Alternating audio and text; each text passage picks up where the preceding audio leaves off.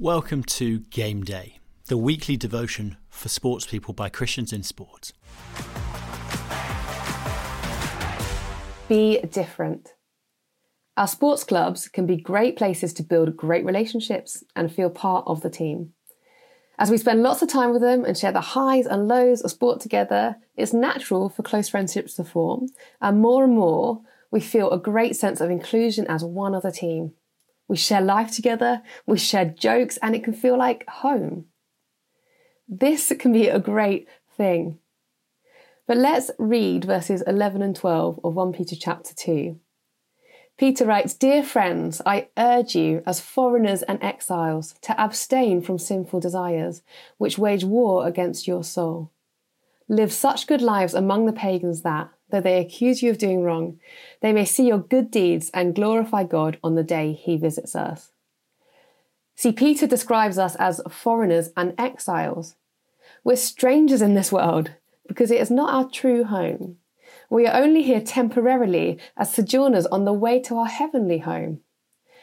So in a sense, we should feel different, even out of place. Maybe you know that feeling very well.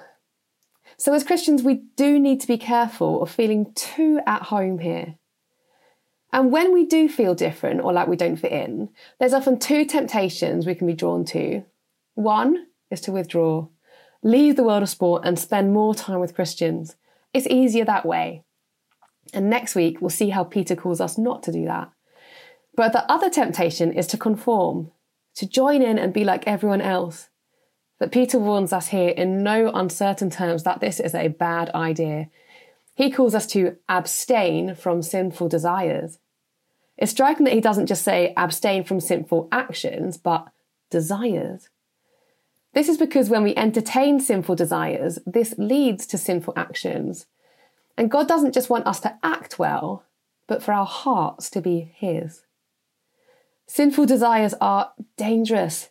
Peter says they wage war against your soul. They can ruin us spiritually as our conscience gets worn down and we are torn away from the very relationship our souls are made for and cry out for. What does this look like for us?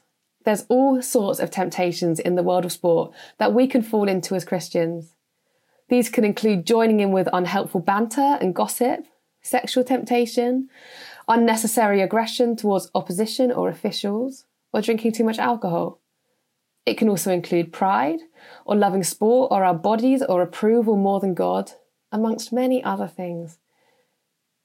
Peter calls us to be different. But it's essential we read these verses in light of the preceding verses we've been exploring over the last few weeks.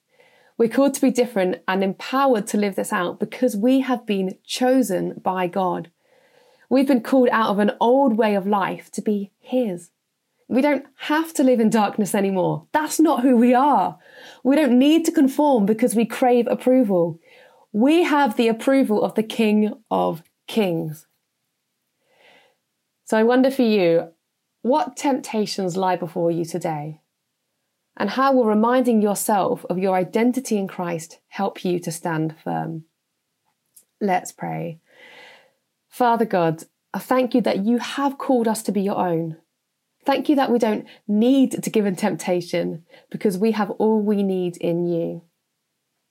Please help us to be aware of the temptations that are before us and the sinful desires that can take root and wage war against our souls. Please help us to fight them in your power. In Jesus' name, amen. Finally, now take a few minutes to pray for those in your sports club or team, that God will give you opportunities to share the hope that you have in Jesus.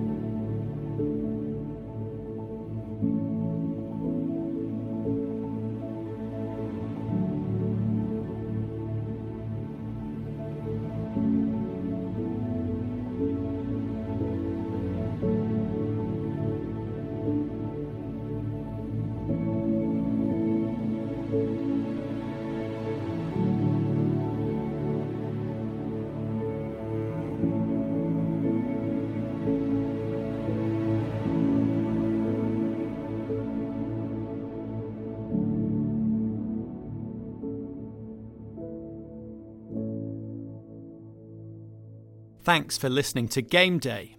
If you don't currently get Game Day in your inbox each week, you can sign up at christiansinsport.org.uk/Game Day. Do check out the Christians in Sport podcast on all platforms for interviews, stories, and discussions about being a Christian in the world of sport. And do connect with us or get in touch on our website to find out more about how we work with and support sports people and help speak of Jesus into the world of sport. See you next week.